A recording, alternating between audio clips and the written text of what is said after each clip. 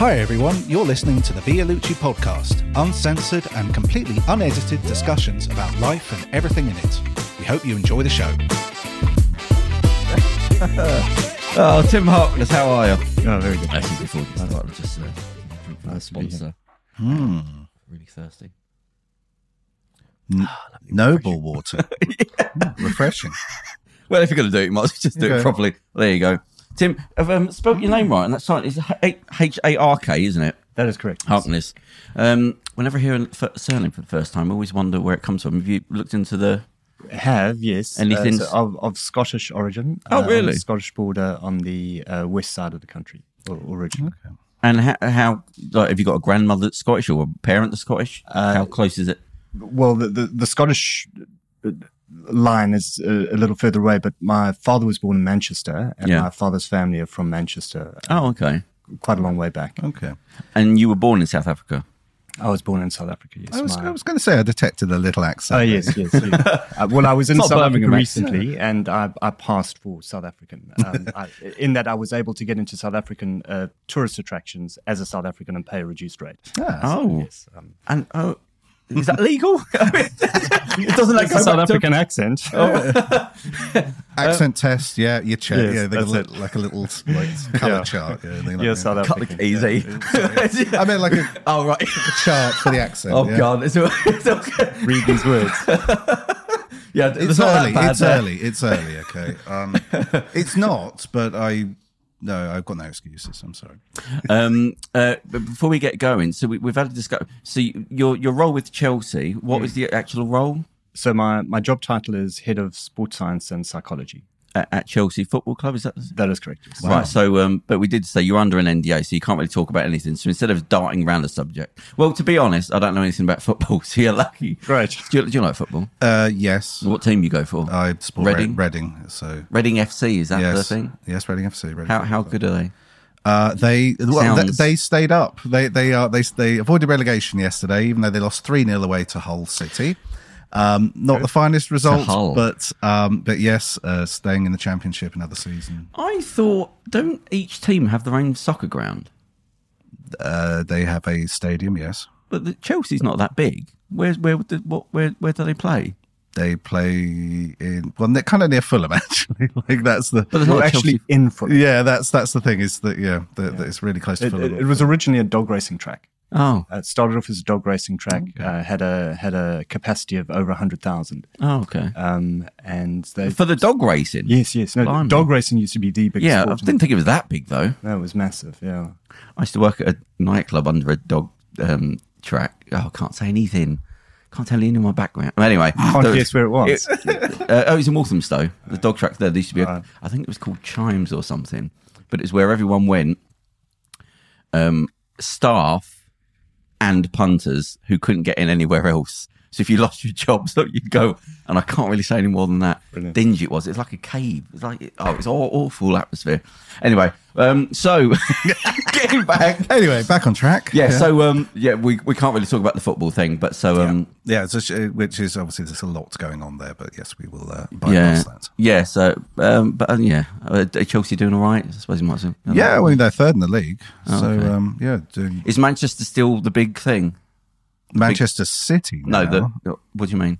Not Manchester United? No, Manchester City. There's no Manchester United anymore. Well, there is Manchester United, but I mean, they're sort of badly underperforming. Oh, really? I thought they were the big... They are, but they spend an awful lot of money, have a very decent squad on paper, have gone through managers every 6 months here and there. And massively underperforming really for what they are. Oh, okay. Right, that's football done. I've exhausted anything I've got. Yeah. So you're an author of the book 10 what's it? My dyslexia is kicking in. The 10 Rules for Talking. That's it. Yeah. I had guide in my head. I couldn't get it out. I'd say we have the author. We can ask. No, I had to fight through it. When was it? 2020 it came out originally. Yeah. So you sort of just got in there just in time. Well, just kind of at the wrong time to be quite honest. just before the pandemic started and lockdown started. So from a publishing point of view, it wasn't great. Right, yeah, okay. But in terms of friction in society. Yeah, yes. Well, we were a little worried, actually, because, when I was writing the book, it was Donald Trump and Brexit that were two of these. Yeah. And I was almost thinking, well, what happens when that's all over? But, I shouldn't have worried. There's plenty of ammunition. plenty more disasters to come. Things can get worse. You know? Oh, don't underestimate that, mate. And it's still not over. No, that's what I'm joking. I was saying, isn't it dreadful? We just come out of COVID, we had the war, and I was just like, what next? And I was like, oh, don't you worry. Next year's going to be, I was like, don't you worry. I was like, next year. Yeah. Do you remember that year when all those celebrities were dying? And everybody's thinking what a terrible year that was because celebrities were dying. So, it sounds, it was like when I first saw a book on breathing and I went, well, I've done all right so far. And then I read it and I went, oh, actually, I didn't know anything. So it's just, and even now, I remember thinking back, there's no way. What do I need a book on breathing for? And then you go, oh, right, because you don't know anything. So you assume everything's fine. Yeah. So talking, again, another thing you go, well, I'm all right, I know how to talk. Yes. But there's a lot going on, actually, when you look into talking. I was talking to somebody the other day, actually, and we were talking, he's dyslexic, and we were talking about dyslexia, and he'd actually been through the rigmarole of speaking to the experts and blah, blah, blah, and going through it and testing and retesting and all that. And he said some interesting things, and he was saying how they converse differently because they actually talk in stories and pictures in their head as they're speaking, rather than bang, bang, bang, bang. They tend to speak more in long form, sort of like as I'm doing now. Yes. So I thought, that's interesting because it's different brains speak. So interesting, it's fascinating. What would I'm don't want to go for all 10 rules, but what would be the main point? Is it listening? Was that me just? I think in a way the main point is the point you were making about breathing, is that we all breathe and we're all good at breathing. But every now and again, there's an occasion when it would be useful to know a little bit more. Yeah. And, we're all good at talking. We can all talk and almost all of our conversations are successful. But there occasionally times when it would be useful to be able to apply a little bit of strategy to it. Yeah. And breathing is something that we do automatically. We do it naturally, and we don't really think about it that much. But every now and again, it's useful to breathe in using a particular technique. Yeah. And I would say the same with talking. Yeah, I spoke to somebody, I'm not going to go about breathing, but I said, do you ever do that thing? I said, you'll be doing it, whatever, watching TV or whatever, and you suddenly think, I haven't taken a deep breath for about an hour. She went, oh God, I do that. She said, I was thinking, have I breathed in the last time? I don't remember breathing in. But this book was saying they to test their point, they bunged up their noses for like a month. And after that month, they started having respiratory problems after the 2 weeks, to the point where they had to stop doing it just because they covered the nose. But you think, they're sort of going and going, no, you don't realise how much is being cleaned. So they bunged up the nose, and after 2 weeks, they had to stop because they were having respiratory problems when they were asleep. In fact, somebody died, I think it was in America, where a woman, as a joke, bunged up her husband's nostrils and he suffocated in the sleep. Like he was obviously getting a lot more air through his thing, just passed out in his sleep. But no, it's breathing. So talking. So what's the biggest issue then? What is the biggest issue with people talking? Well, or conversing, I should say. I think in a way there are two. So the one is this idea that a conversation has to be safe, and then the second, and I'll maybe try and say a little bit more about them, is a conversation has to be effective. So the idea of a safe conversation is the idea that people feel respected. And respect is a really interesting thing in human society and human culture, because success is actually fundamental to our. It's actually fundamental. We're social creatures. Belonging to a society is essential to our survival, and respect is essential to belonging to a society. So actually, while people might think, well, respect, it's a bit of a wishy-washy issue, as human beings, we experience it as something essential to our survival, and we take it very, very seriously. So when we feel that we're not being respected, it's something that requires immediate attention. Yeah. So in a conversation, it's extremely important that there is a sense of respect amongst people.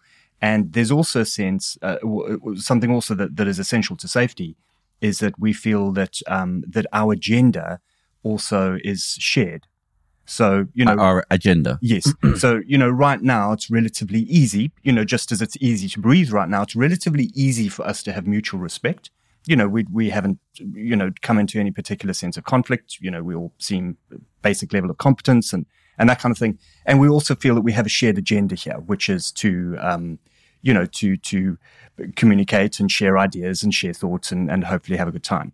A little while ago, I was just feeling a tiny bit anxious. So we're going to be talking about football because that's not a shared agenda, and that would have edged the conversation into slightly out of safety. But that's the one requirement of a conversation, is that it's safe. And the funny thing is, when a conversation is safe, when we feel mutually respected and when we feel that our agendas are shared, we can actually talk about tough stuff. We could actually, criticize each other or raise quite sensitive issues, as long as we have that feeling of mutual respect and mutual purpose. I hear this. I hear the phrase "good faith" used a lot in online discussions and online debates and political things. And this is constantly a term people often accuse of people of not arguing or discussing things in good faith. Right. In that they are not. They are often, that is the case of people talking past each other. Yeah. They're like people talking at someone, not addressing the point, not having a discussion between one or two people or whatever, but having a discussion between you and the audience. So we're not having a discussion. We were having a debate about whatever, pick a topic. Yeah. Brexit. Yeah. And we're pinging points back and forth, but I'm not really engaging with your points. I'm sort of doing points and bigger points to a perceived audience behind you. Right. Yeah. So you're doing a speech in effect. Yes. It's regardless. It's not a tennis match. It's just me knocking the ball at you and hoping to knock you. It's not a conversation. It no longer becomes a discussion or a conversation or a debate or whatever. It becomes you standing on a soapbox. Sort of. And you've lost that mutual purpose. And there is. There's a classic hidden agenda there. That the agenda is not what is supposed to be agreed between the two of you in terms of trying to resolve something or trying to work something out. You're actually not trying to come to agreement in that conversation. You're just whistling to someone behind. Yeah. Yeah, and that's why typically I think a lot of online discussions and online debates don't necessarily work. They're not necessarily productive in that they produce any kind of coherent end product, to be honest. They just immediately go downwards. It's just because they are lecturing to lecturing to their own audience. They're lecturing a bit to the audience of possibly the person they're discussing with or whatever. And it is, the 40-40-20 split. You possibly have 40% of people of the audience on your side, 40% on the other side. You maybe have 20% in the middle who are undecided, and you're possibly talking to those people. Yeah. Yeah. Well, I've said before, because I did security for a lot of time with nightclubs and things. And because I did it for so long, it warps your personality. So, and then you couldn't separate between daytime normal people and nighttime drunk people. So what would happen is, it took me years. Sorry, I'm not going to say anything. It took me years to unpick, which was a proactive thing I had to realize, to not batter people down verbally, whether it's in Tesco's or a nightclub. Yeah. And there was when I actively chose to move into a different world, I remember having to, as people started talking to me, having to actively think, listen, don't do because your brain's trying to go at them. Yeah. And I thought it's going to take forever, because it's like when I started talking to people, I'm in my head, I'm saying, right, listen, go, well, it's too much friction here. But then after about a year, it went away. And then I would listen more anyway. And I met a guy in America, and he's involved with business. And he said, anytime he has to deal with anything, if it's something to do with HR or investments or anything like that, he said, I actively say nothing. He said, I want them to want me to speak. He said that whatever you got to say, so tell me about the thing, whatever, and just sit there until they got nothing. Let them. He said, I want to wait for them to want me to say something, because then it's like I'm inviting you in rather than a thing. Because I've noticed in conversations, like egos get involved, but it can happen so slight, but then really quick. Because if somebody else isn't more mature than you, they then back a little bit, and then you bite against that, and it just goes boom, boom, boom, boom, boom, down.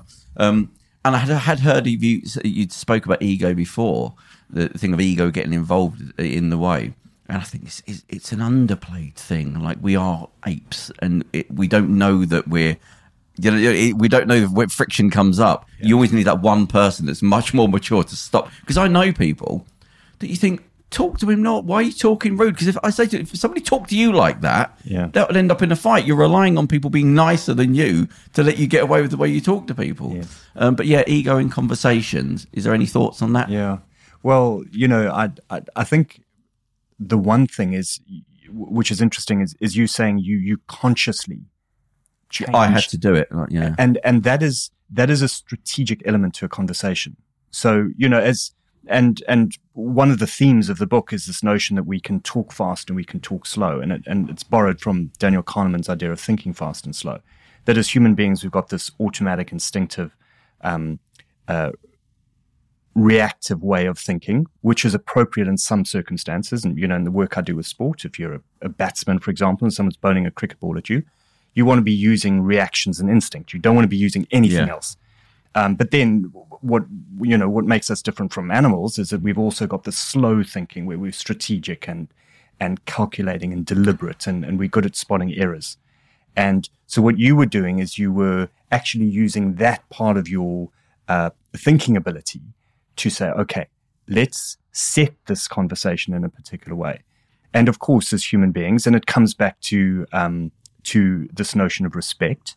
And ego is a fascinating concept because many people who claim not to have an ego just have the luxury of not having their status threatened. Yeah. So I can kind of walk around all day and say, well, I've got no ego, but no one's coming up to me and challenging my status. Right, yeah. So lucky me, rather than me being a, totally well-rounded human being or whatever. And it's quite different for someone who's operating kind of on the fringes of whatever group he needs to get into and feels that status that he does have is potentially going to be threatened. It's much harder for that person to work without an ego. Right, yeah. Interesting. It's like a virtue is no virtue unless tested. Yeah, ego is no ego unless tested.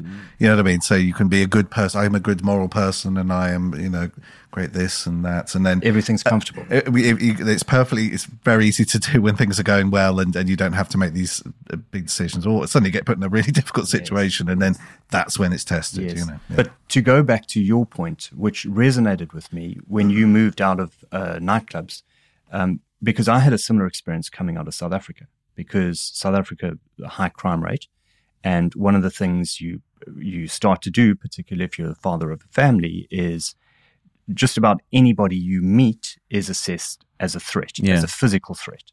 And this, takes up quite a lot of your attention. We're walking around in public. Every single person you walk past is assessed as a threat. They're watched very carefully to see any strange movements or risky kind of movements.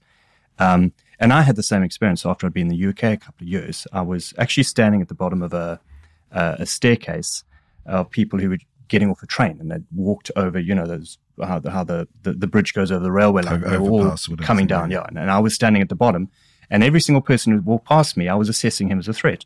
And I suddenly thought to myself, you don't have to do this anymore. and it was, it took some time, and it was this tremendous feeling of relief, because all of this energy that I was putting into, assessing risk, actually I could be spending on other things. Yeah. It is weird. Sometimes I call it sort of background. It's like background radiation. I think some things like that. It's like background stress, and it's kind of there, always there in the background. Sometimes you have these things, and it's like having an ache in your knee or whatever, and it's always there, and it's always aching, and you just kind of get on with it, and you just get used to it. Yeah. And then one day the ache goes, and you go, oh, why am I still limping? No, you go, oh, I'm not. What's wrong? Oh, I'm not in pain anymore. Yeah. And you go, oh, that's strange. And you go, oh, I didn't realize how much of a thing that was, and how much it was kind of affected. Yeah, and even little things, little worries here and there, they add up. And I think that background stress is just there. And sometimes that just goes, and you go, oh, I didn't realize that was such a pressure on me. Yeah. And I think, to bring it back to ego, that we can sometimes perceive threats to our ego where they are not threats to our ego. Yeah. And it's that judgment that can be very liberating and can give us a sense of, so I don't actually have to defend my ego. I don't have to protect myself. and that can give you just headspace to, spend where you would choose. And that's... Where were you from in South Africa? I was from Durban. So I'm surprised that because when did you say you came here 13 years ago? That's correct. And it was that big of it. There was not much crime that was actually inbuilt into your system. Yes. To really? Well, the property, my mother had multiple break-ins in her house. I said to a friend recently, he was talking about a street fight here in England. And I said in England and South Africa, street fights are different things. Because in England, a street fight is, guys falling out of a pub. Yeah. That's a lot of shouting, a lot of carrying on, a few fists. That's not what it is. And in fact, the property that I lived in, we had 5 neighbors. We lived in that property for 4 years. And in the time of those 4 years, every single neighbor had an armed robbery in their house. An armed robbery. People coming into their house with guns. Really? To hold them up. So that was kind of the background. And you'd been there from a young kid? I was born in South Africa, yeah. But I mean, you'd sort of known the crime like that, mainly. Well, I mean, remember, as a South African, I had a bizarre upbringing in that I grew up under apartheid. So, apartheid, it's kind of hard to believe, even looking back. But, my mom actually put a bunch of our old cine family movies onto YouTube, and I was watching it, and I was thinking, you'd think we were living in Sweden. They're just all these little white kids with blonde hair running around, and you can't see a black kid anywhere. And that's how the system was designed. It was actually illegal to be friends with black people. Yeah, because when you were talking about that before we started, I still think of that as 100 years ago. It doesn't seem right that you're sitting here talking about. And so many times when I tell people, and this is why I actually like to tell the story, because this is living memory. This is, I was 18 when it all started to shift. It's 40% of my life I spent living in this legally racist country. Yes, and it's so recent, and it's a valuable experience for me because. The people that I grew up with, the white people who, tolerated, approved of, benefited from apartheid, were not different. They're just normal human beings. Yeah. And it shows the risk that normal human beings can end up tolerating or participating in really atrocious forms of society. Yeah. I said people just can slot in very easily into these different societies. It's a danger. Yeah. I said I'd listened to the Will Smith autobiography which came out recently, and he interesting. It was just before topical, the thing. Topical. Well, I don't trust the media. When did the book come out? Was it around? No, it was before. Well, do you think this is his book, part of his book tour? I'm trying to think. Was it not going well? Have I missed something here? The thing is, you can't put nothing. I mean, I know so, but I don't put nothing past them. I don't put any. Anyway. But he talks about when they went to film Ali, and they went to film it in South. They filmed some stuff in South Africa, and it was weird because they wanted to use locals rather than ship all the Americans over because Ali film and all that sort of thing. And he said it was quite clear that a lot of people that were in the technical departments were come from white people, and a lot of people that are doing a lot of things with black people. And then something happened where there was. A young black boy that was working on the set had used the toilet and he'd urinated on the toilet rim, whatever you call it.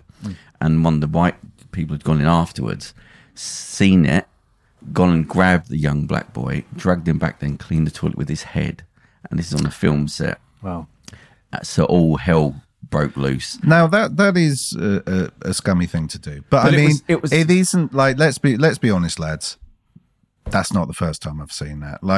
Using a public toilet, it's not great, but it's a thing that some dudes do. I don't know why, but it was the reaction. I think to get back at society for something. I don't know. But the reaction of when obviously you think Will Smith's bodyguard heard about it. He started having a go at this other bloke, saying, "Try and make me do my head," and blah blah blah. Then Will Smith heard. Then the director came over and said, "What's going on?" And then it sort of split. Because the I think the white people working on the film were unionised, and the blacks weren't, and blah blah blah. Anyway, so they said they said right, it started to get like it was going to get violent, like it was threats.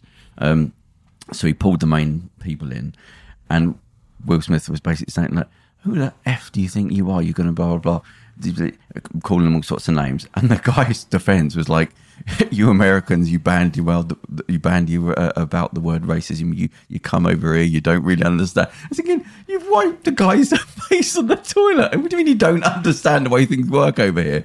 And he gave them the opportunity. So they said like, well, if one of us go, we're all leaving, and then your film's knackered. So then, and he said we would have been knackered because halfway through shooting and whatnot. And then he said it was weird because it was sort of I was thinking about Ali himself and what he faced, and what he thought, what would he do?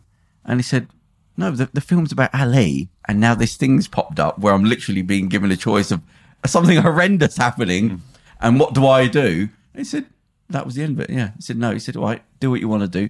He said that him and the director used their own money to ship everyone over from America. He said, okay, we've got along. I think there's like 21 or 22 people in the white sect. About 18 of them, I think, disappeared, and a few of them stayed. And then they took out their wages. They just shipped a load of people from America and put them up and did the film that way. So they called their bluff then, kind of thing. Yeah. Like, all right then. But he said it was the moment Ali suddenly popped into his head, I'm making a film about Muhammad Ali. Now this choice has come up. He said, yeah, of course. No matter what, you can't have a film with that hanging over it based on this. Yeah. And even then I was thinking, wow, like talking to you about like your experience, thinking, I thought that was documentaries no, it still goes on. Yes, I mean, the fact that I grew up in a country where there were different public benches for white and black people, toilets, that kind of thing, it is bizarre. But also, it is a country that negotiated peacefully a handover of power. Yeah.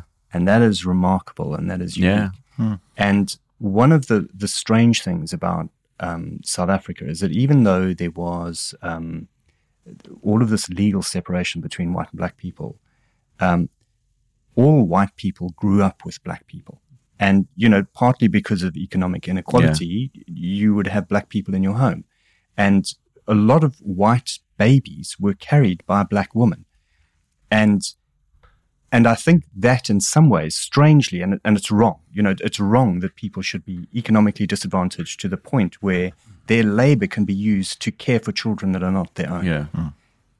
But one of the strange effects of that is that there is actually this closeness that I think doesn't always exist in other countries. So I think white people and black people and Asian people in South Africa have in some ways lived closely together and do know each other and understand each other. And I think that's not always the case in other countries where some people have no experience of other cultures or other races. So we are a multicultural country, we're a multiracial country. And I think that is a strength for us. And that's part of how we did. Now, look, there's still a lot of problems, but it's part of how we did manage to. Did you want to say something, Charles? Well, I was going to say yes. Though I do feel that some cultures are quite segregated. And that's more that is a part. I think it's a part of economic segregation, because I feel that there are some places. I look in some places. This is an outsider's perspective. But some places in America, I feel you could live and die in a suburb somewhere of a very big city, and never really mix with anyone who's not just basically a mirror image of yourself. You know what I mean? Like, they're going to be wealthy, middle class, comfortable with a profession, blah, blah, blah, and 2 kids and, nice house. And I do think that there is a bit more of a sort of less economic segregation, I think, in this country. I mean, there are areas where there are rich areas and there are poor areas, and there are areas where people don't necessarily mix. But I mean, I think our big cities are diverse, and I don't understand where.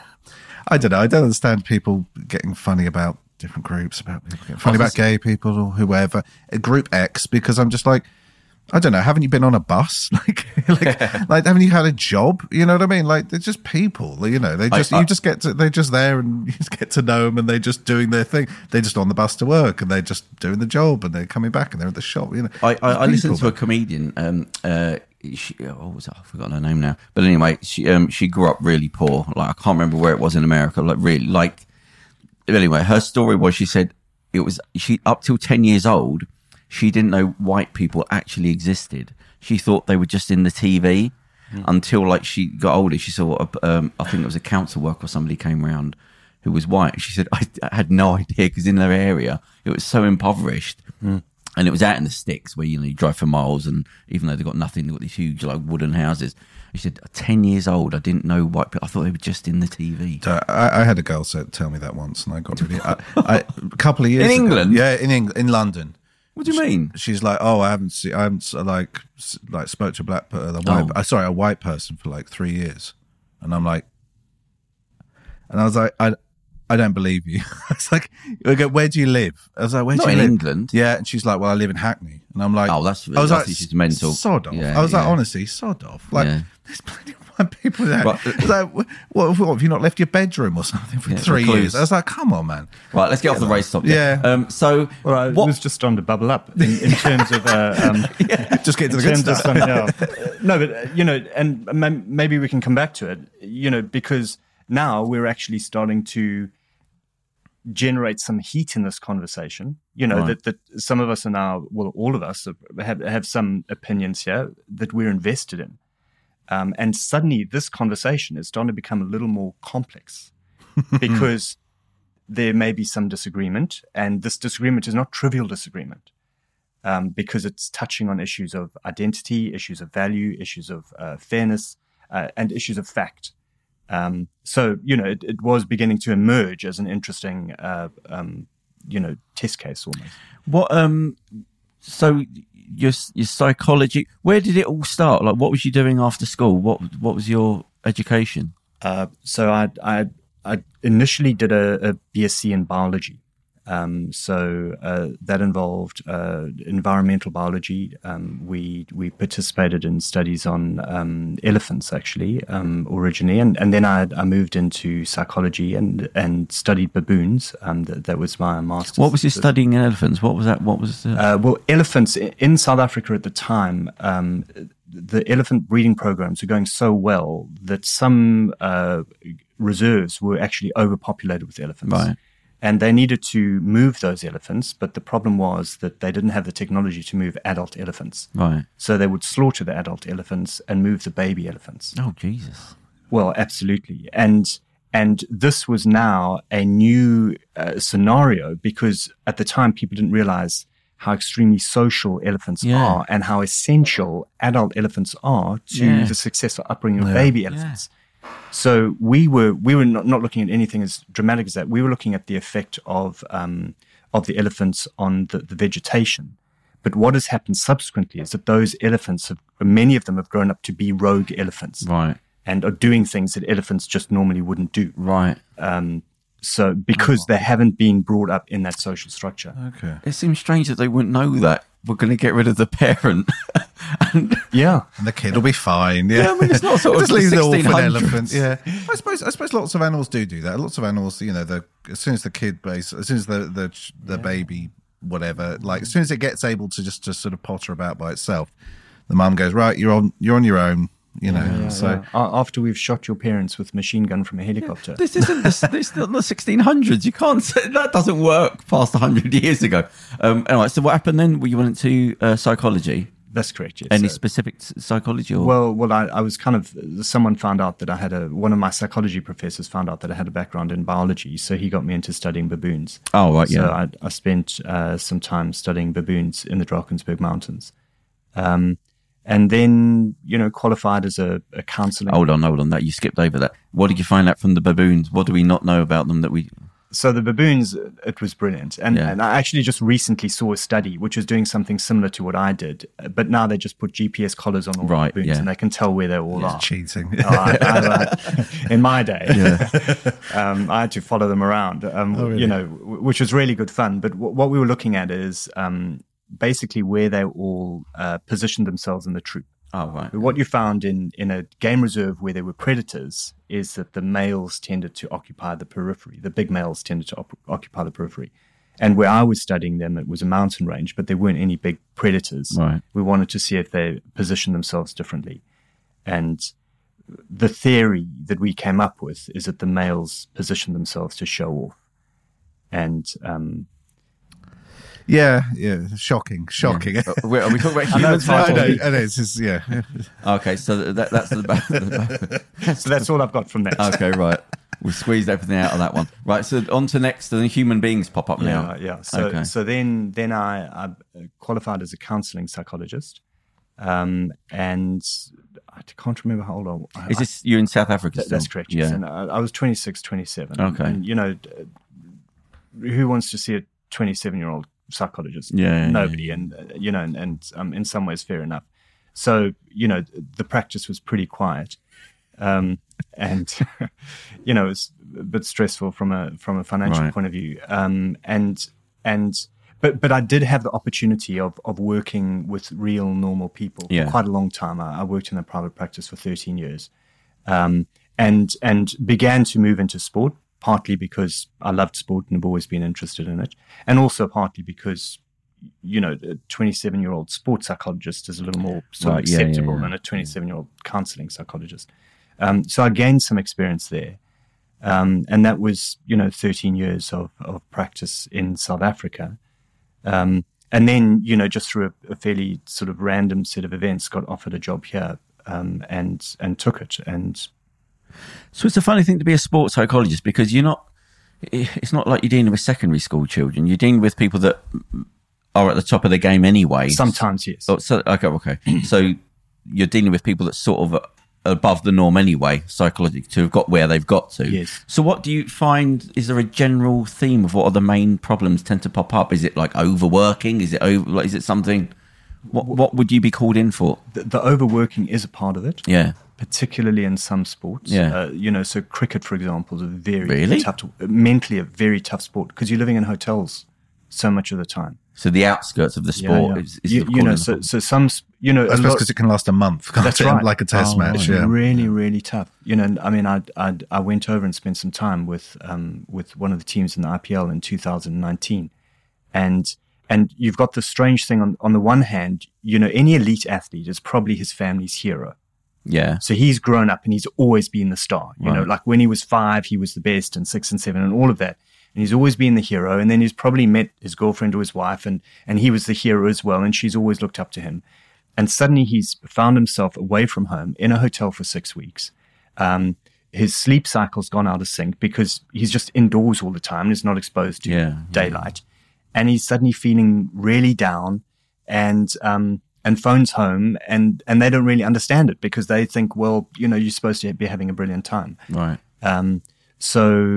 So yes, so it's not actually about the sport. It's the psychology of the person who happens to be a sports person. Sometimes, sometimes it's very specific. Oh, okay. So for example, you work with a golfer, and sometimes it's so specific that you're trying to teach an individual how to operate their own body. Yeah. Because it goes back to the breathing thing. That we all know how to breathe.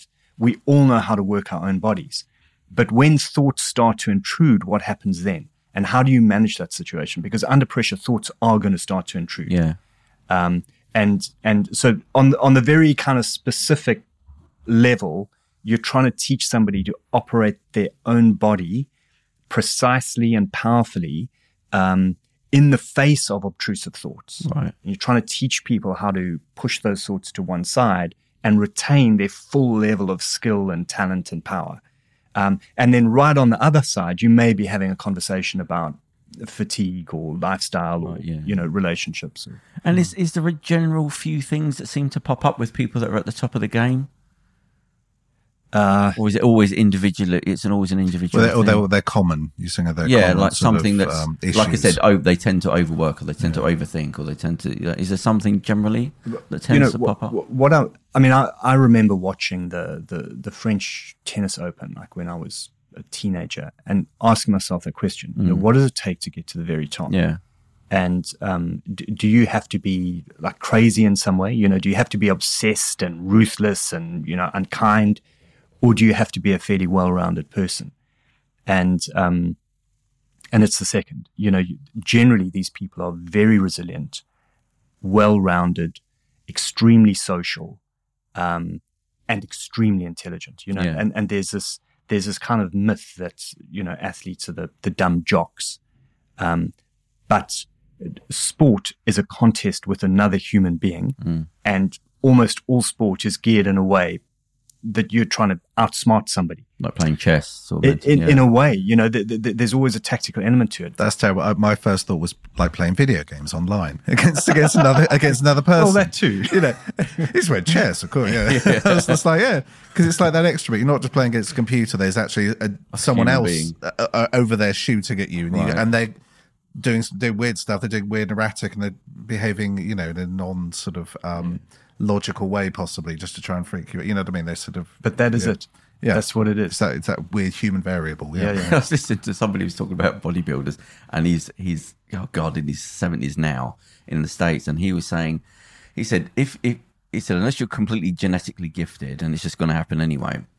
He said you have to understand these bodybuilders. He said there's no off switch. They're the type of people you're up against. So unless you've got that, that there's no off switch inside you, you need to know there's something wrong with these people, because they will never get to where they're trying to get. So it's just relentless. It doesn't stop. They don't think about anything else. It's just all consuming. I said, unless you've got that, then there's no point, because that's the type of people you're up against. They're never going to get where they're getting. So they're constantly redlining, just go. Yeah. I'm sort of like, I was talking with somebody a while ago about celebrity culture, talking about acting and things like that. You go, you got to understand some of these people. It's not ambition with some of these people. There's a sort of hollowness that they're trying to fill up. And you're up against people that will never be able to fill that hole. So that everything is absorbed by just go, fill the hole. Work 20-hour days. I don't care, spend all my money. Sod family, sod this. I'm just trying to be famous. You're up against them. So if you're like half reasonable, you've got a problem, because these people are like, their whole life is obsessed with this thing that they're never going to get. They're never going to be able to fill that hole up. It wasn't, I'm ambitious. It's, there's something wrong with me, and I'm trying to fill that hole up with this thing that I'll never get to. So those people, you're up against those type of people. But I'm surprised you said with the sports thing. I thought it'd be the same sort of thing. Yeah. But you said no. When you're up against another human being, you're now thinking about what's happening, and I've got to react to that. And I suppose some sports are not like that. Yeah. Not all sports are human intelligence against human intelligence, and I think some sports would lend themselves more to obsession. Yeah. And I mean, if you take track cycling, for example, if you're a sprinter who's just got to sprint 60 seconds, well, even in track cycling, for example, it eventually comes down to a person versus person, and then there is this intelligence element to it. But I think there are some sports like the endurance sports which lend themselves to that sort of obsessive like nature. Marathon run or triathletes, you go, that's not like you're going out for a run or a swim. That's like maybe sort of weightlifting is something opposed to weightlifting, because that way it's just you versus the weight. You know what I mean? Yes. And other people can do it, but it's mostly on you to do the weight. Do that action. Well, this fellow was talking about the bodybuilding. He said it's because it's like body dysmorphia. That's all it is. Yeah. No matter what they see, it's not good enough. So they have to be back there tomorrow, and they're never going to get there. And you're up against somebody that's got that mindset. You're just thinking, I want to get some money. You go, no, you're up people that got a mental condition. So they're just like relentless.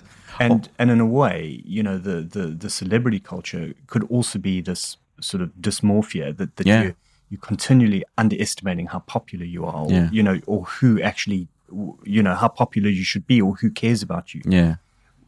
So for sure, that thing can creep in, and I think that can, that is a corrosive effect of being famous and losing the connection to, those people that actually know you and care about you. For sure there is that.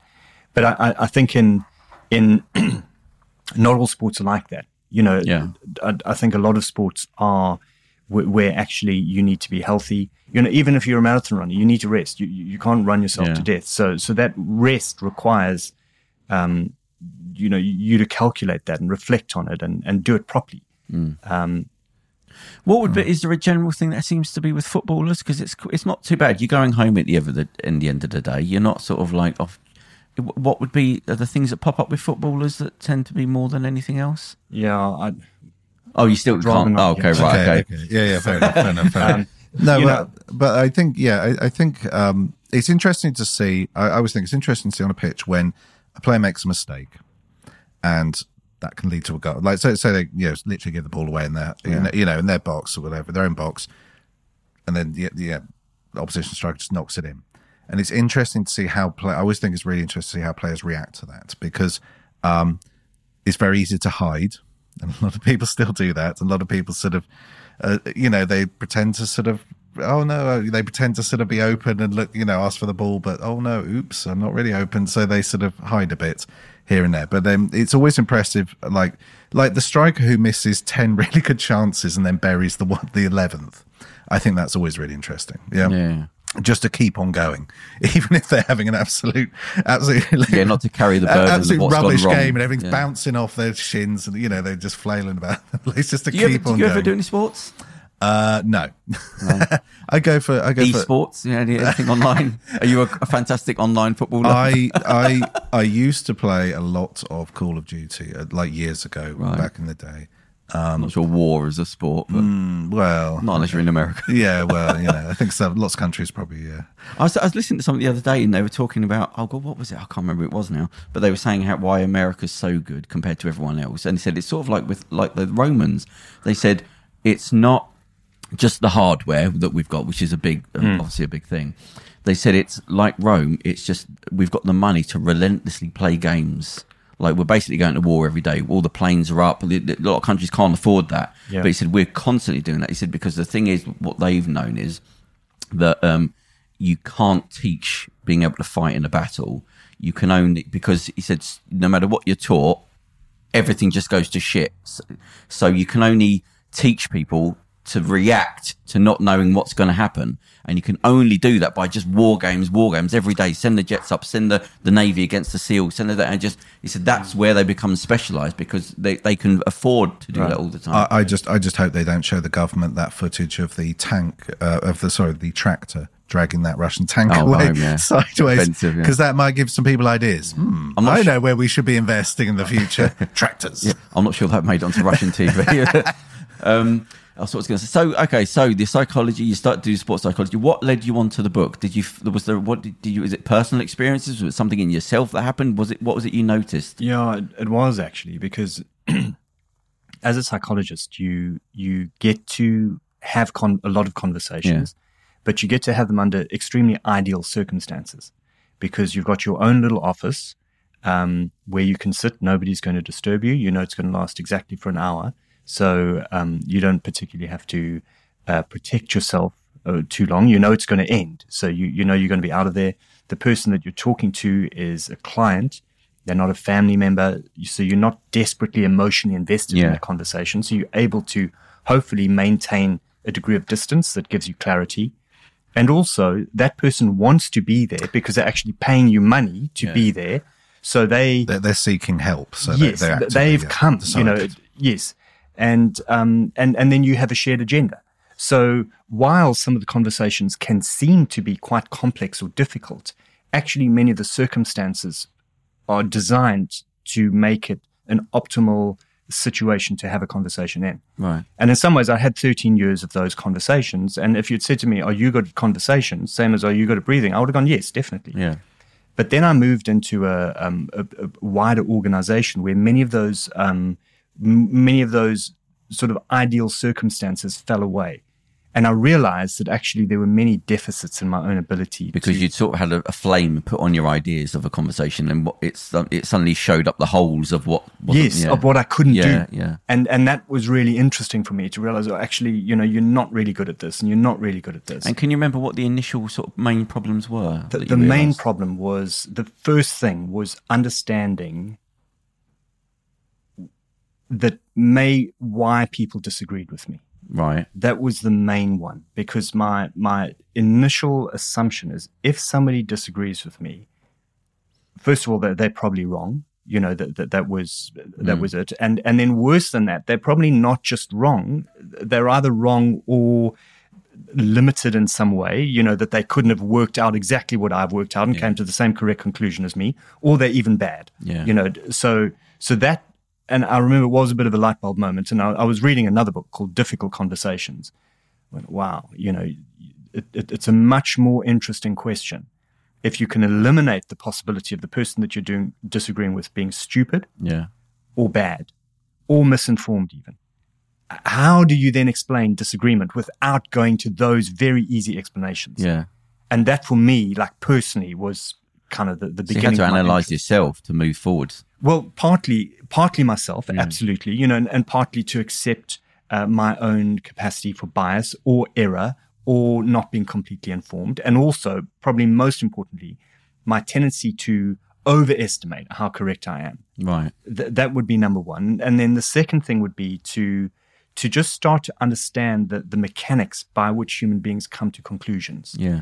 And how much sort of wiggle room there is for you and I to be exposed to a situation and come to quite different conclusions, but both actually reasonably reaching those conclusions. So, you know, that was quite an eye-opener for me.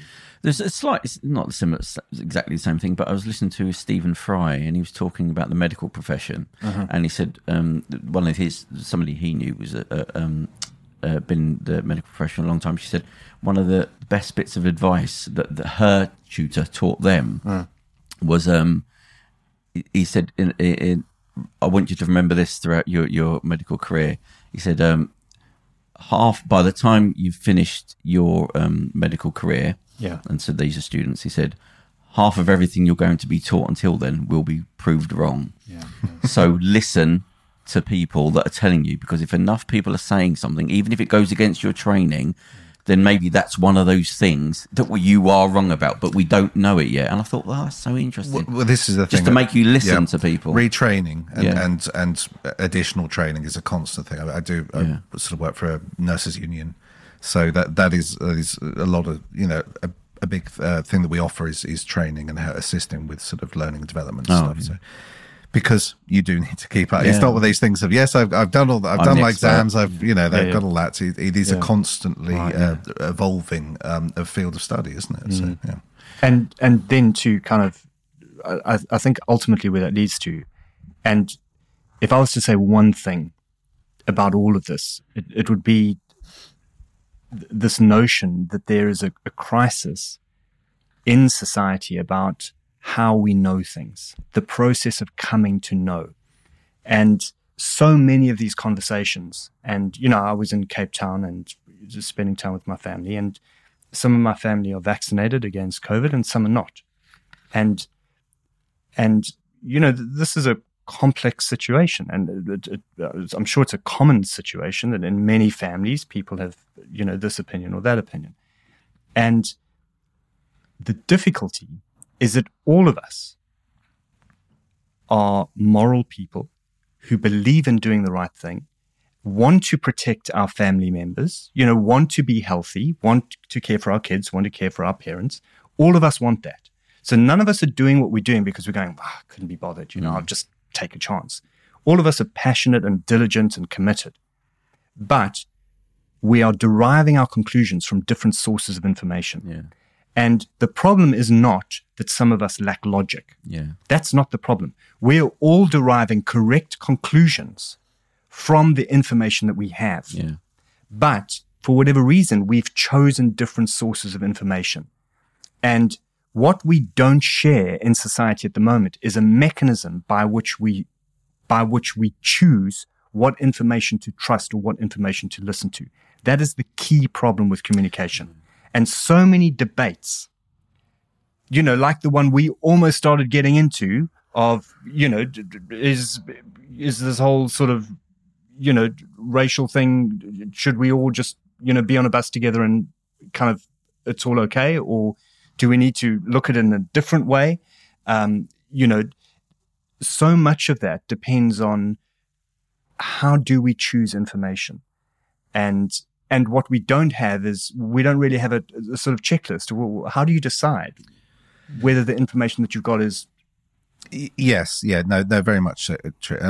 So, and it's the thing with the internet. We've never had as much access to information, much easy and quick access to as much information as you could ever possibly want, and it's never been as confusing or as all over the shop. All over the shop. There's not really, as you said, there's not really a sort of a grounded reality for society, a caused reality. There used to be a kind of common conception of, okay, we are, I don't know, this group, and we live here, and we mostly believe this, and we mostly kind of do this, and this is our thing, and this is our history, and this is what we kind of possibly want to do moving forwards. And that's gone. And what that really was in some ways, and it was, we weren't even making a choice about it, but we trusted. We trusted certain institutions. So you read certain newspapers and you trusted that information, and you maybe listened to a religious authority and you trusted that information. You listened to a political authority and you trusted that information as well. And you never really made a choice about whether to trust them or not. You just did. And the problem with having all of this information is that there's no ways that I can evaluate that kind of information. So, you ask me, I've been triple vaccinated, for example, and I trust the information that I've got. Do I have the expertise to genuinely read those scientific papers and evaluate whether or not a vaccine is the right thing to do? No ways. Yeah. I don't know how to do that, and I do not have the time. So it ends up being, in a way, sort of faith again, in a way. Is. Yeah. Yes. And so then what it is, it's a faith judgment. Yeah. So we have to get better at deciding who to trust. Yeah. It's almost taking a further step backwards. Yeah. Yeah. It seems to be an issue with a lot of people is that is critically evaluating. I always say that you should be critically evaluating everything that you read, especially online, because you just need to be thinking. I always tell this to all my family and all my friends that if you're reading something online, don't necessarily take it as fact. Always be mindful of where it's from and that the person reading it has an agenda, possibly they have an angle or an agenda, or Well, the thing that doesn't get spoken about enough, it's such a big monolithic thing right in front of you, is that even though we beat ourselves up for not understanding the other person, you go, but you have to remember that the big monster in front of you is the fact that there are big entities whose revenue is decided on keeping friction between people with the newspapers and everything. You go, don't forget, they're actively trying to create friction. Part of Facebook's business model, the reason why they're one of the biggest companies in the world, is because they create engagement. Yes. Engagement. They create antagonism as well. That's engagement making you like. It's not like, well, you're getting information. No, they're trying to separate you. Through these polarizing opinions and these conflicts. That's how they profit. That's how, because people, because you either love it and cheer it on, or you go, oh, and it's like pro wrestling. They're standing on there going, this town smells like manure, and you go, ooh, I hate you, Undertaker. Ooh. Yes. That's what Trump did for 4 years, wasn't it? He's like, you bunch of hicks, and you're like, Who was the? Do you remember the comedian that Jim? Who played Ace Ventura? Oh, Jim Carrey. Jim Carrey. Who was the comedian that he played? Do you remember? And he kept pretending he was going to die. Andy Kaufman. He was a wrestler. Yeah, he did his pro wrestling. Yeah, and he'd so he's this comedian that's like, I think he was mental, but he pretended to be a wrestler, but he'd only fight women, and women when they thought it was real, and he'd anyway. So there was one where he wouldn't get away with it now. No, he was from Hollywood, so when he went to wrestle in these Midwest towns, he'd be calling them hicks and I'm from Hollywood, and you people you're in, and he did this thing, and it's on their local news channel. He'd brought a bar of soap and he was teaching them how to use soap, but he said, don't forget the water, because it's very important, just to round them up. And just everyone just spit, the whole audience throwing things, tearing their hair out. From Hollywood, brought some soap. Don't forget to use the water. Anyway, but I think unfortunately we are on the sort of the early adopters of internet nonsense, and I always say we are sat in a cinema audience as that first image of the train rolls towards us, and we're all just running out the room screaming because we don't know what's real and what's not it's anymore. The perfect model. We haven't developed that thing, and we will. I mean, people know story structure, and the average person knows how a film works and how story structure works. Oh no, well, obviously the good guys are going to die half an hour in because the film is 2.5 hours long. So. But human beings go through the same things. That, So it's literally the Wild West. It's the internet. We've turned up. There's no rules, no laws. They're doing that bad thing. It's just another generation's going to have to go, right, there's things now you can do this. But with just the first gen, it's just messy. That's all it is. Yeah. And that's what I wanted to do. And that's why I called the book 10 Rules for Talking, because it was saying that actually we need rules. We need some kind of shared understanding of how these things happen. Yeah. So, I had the kind of personal journey to an interest in this, but the other was the sense that this is a Wild West. And you got people who just flout rules or ignore rules or think that they can lie or, not use facts or, use select facts.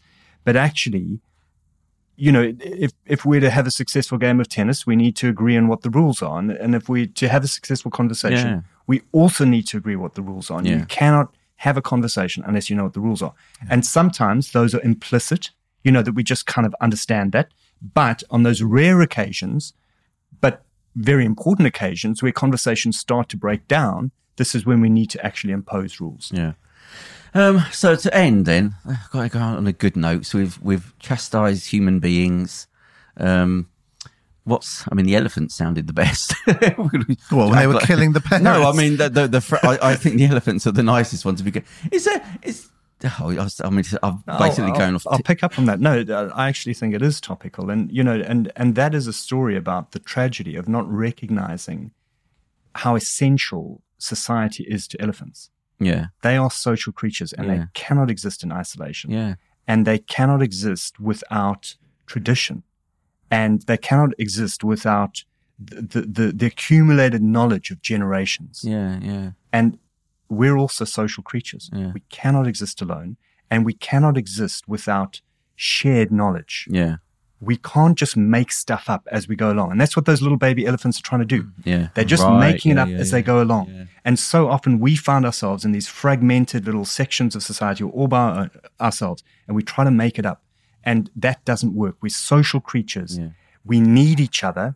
And that's an optimistic thing, because everything that we love about, everything that warms your heart are connections. Yeah. Human beings, and it's not an accident. If you're an eagle that is completely antisocial, you would not be warmed by pictures of people hugging each other at airports. You would be warmed by other things. But, we think these things are good because we are social creatures. We cannot deny that. It's essential to us. It's a weird, I don't think I've said this before, but so I had a bit of a weird life when I was doing security and things like that. I just went off on my own, did like 15 years security. And there was a moment, it was like a week, where I always felt like it wasn't a depression or anything like that. It's like I felt unwell and I didn't know what it was, like a bit annoyed. If you've eaten badly or you haven't been to the toilet on a regular basis, there's a minor stress that had built up on me for years. Because I'd left home, I'm sorry, I'm saying this is dodgy. I'd left home, run away from home, lived in the streets, lived in cars. I was like a lone ranger, just going around, whatever. And I just always felt like off, like something was off. And something had happened, and I had a fight, and another fight in the club, blah, blah, blah. And the next day, I remember feeling a little bit better. And like my maturity had suddenly kicked in, and I'd suddenly see, I thought, I haven't touched anybody for about 4 years. And I thought, I think I'm getting pleasure from the fights. Because I remember when I grabbed that bloke, and he grabbed me, that was almost like a sadomasochism thing. Like it released something because it's a proper fight. And I might have been adding things up, but I thought, when was the last time I hugged anybody? I can't remember. I went back and was like, for 4 years, no, I haven't touched anybody.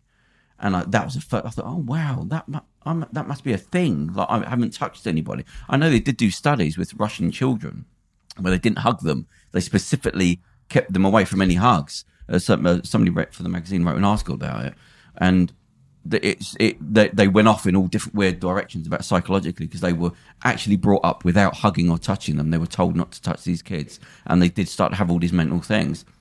So yeah, like saying us and the elephants, and that was just my experience of like we're held in place by things we can't see. Yes, and that was like that was one of the big things in my life. I remember thinking, wow, I'm just not being touched, and I didn't care. But it still forced its way even to me. So I mean, it's there. You might not realise it, but there's something. Because we've grown up as a society, so you're glued in. That's what I'm saying. There's things going on. And if I can just repeat that sentence, we're held in place by things we can't see. Yeah, it's a very powerful sentence. I will end on this, but the it was a podcast years ago, and it's a psychologist, and he was talking about the problem with cosmetic surgery and how it affects other people, which then affects you. And he had likened it, and I said this on the podcast years ago. It was they said it changes your the minor muscles in your face that you can't see. Yeah. And the other person you speak to now is picking up on that, but they don't know they're picking up on it. It then changes how they act to you. You then think there's a problem, but you don't know you're picking up on it, so you get more thing. So, and she said it's like this, and this is what I thought. Oh wow. She said, if I was to talk to your friend I'm talking to, and I want to tell you something bad, I've been abused or something, I was sexually abused. She said, imagine if I told you that, but the other person had sunglasses on, so you're not you're not noticing the pupil changing. How often are they blinking? But your body is, because it's had thousands of years to process that. Yeah. So if a friend, you wouldn't tell that to a friend who was wearing sunglasses. You'd say, I can't talk to you unless you take the glasses off. He said, but that's what cosmetic surgery is doing. Yeah. It's not allowing the normal reaction of what's going on in your face that you can't see that makes that thing happen. So again, it's, as you said, the things we can't see. We still got to go, we're animals. We have grown up in this sense. And when you remove that, it throws things off. Back to the babies, like that's a perfect point of the baby elephants. They start to act rogue because they haven't grown up in the environment that they're used to. Yes. So I'm glad you said that about the babies. I think even there you go. It's a perfect example of that. Yeah. Start skipping school. Start smoking fags around the back. Yeah. And beating up rhinos. Get in trouble. Yeah. And what we do have as human beings is we have this ability to reflect and be conscious. Yeah. And that's again. The 10 rules for talking is, look, we operate instinctively and naturally most of the time, and most of the time it gets us by, and that's fine. But every now and again, we must remember that we also have this kind of human superpower of reflection. And do you want to say something? No, I was going to say. I was going to say. So going right back to the beginning, that when I said that one of the things I thought I wouldn't have need to have known about breathing and talk. I mean, there's not much more base things than that. Yeah. You actually have to go, no, there's things that you have to auto-correct because the world isn't perfect and you need to pull back towards that. So you should buy the book. Yes. It's is it you reading it online? It is, yes. It breaks my heart when everyone does the work and they do all the work, the writing, they sit there and they don't read the bloody thing. And the worst one, who was so bad, I actually gave him a pass, was Schwarzenegger. Because when you listen to the trailer on iTunes, he's speaking, right? I thought, that's strange. He's worth, hundreds of millions. He hasn't got time, because it's time. How much money is it worth to me? And I thought, okay, I'll give him his dues. I've always liked him. And he read it? He read it. Okay. Until you downloaded the book. Oh, really? He read the first and last chapter. It was so cheeky. I thought... Just for the trailer as well. I thought it was random, were they? But no, you must pick. You must be able to pick which 10 seconds you can listen or minute you can listen to. Yeah. But it was so cheeky. I thought, you know what, you done me, because you got me. But it doesn't work. His accent's so him. I know, it's so distinctive. It's off. It doesn't work. On anyway, the cellular level. Yeah. Anyway, so listen, thank you very much. How long did you say it took you to get here? An hour and 10 minutes or whatever? 20 minutes? Oh, God, there you go. That's dedication. Well, thank you very much. Yeah, thank you very much. Thanks, Tim. pleasure. It's been a pleasure. Thank you very much. We'll see you next week. Here's your story. Let's begin. The water's fine. Come on, dive in. The future's here. It's right before your eyes. Step by step, you're on your way. You're welcome to a brighter day. Don't you know it feels good to be alive? You could be larger than life.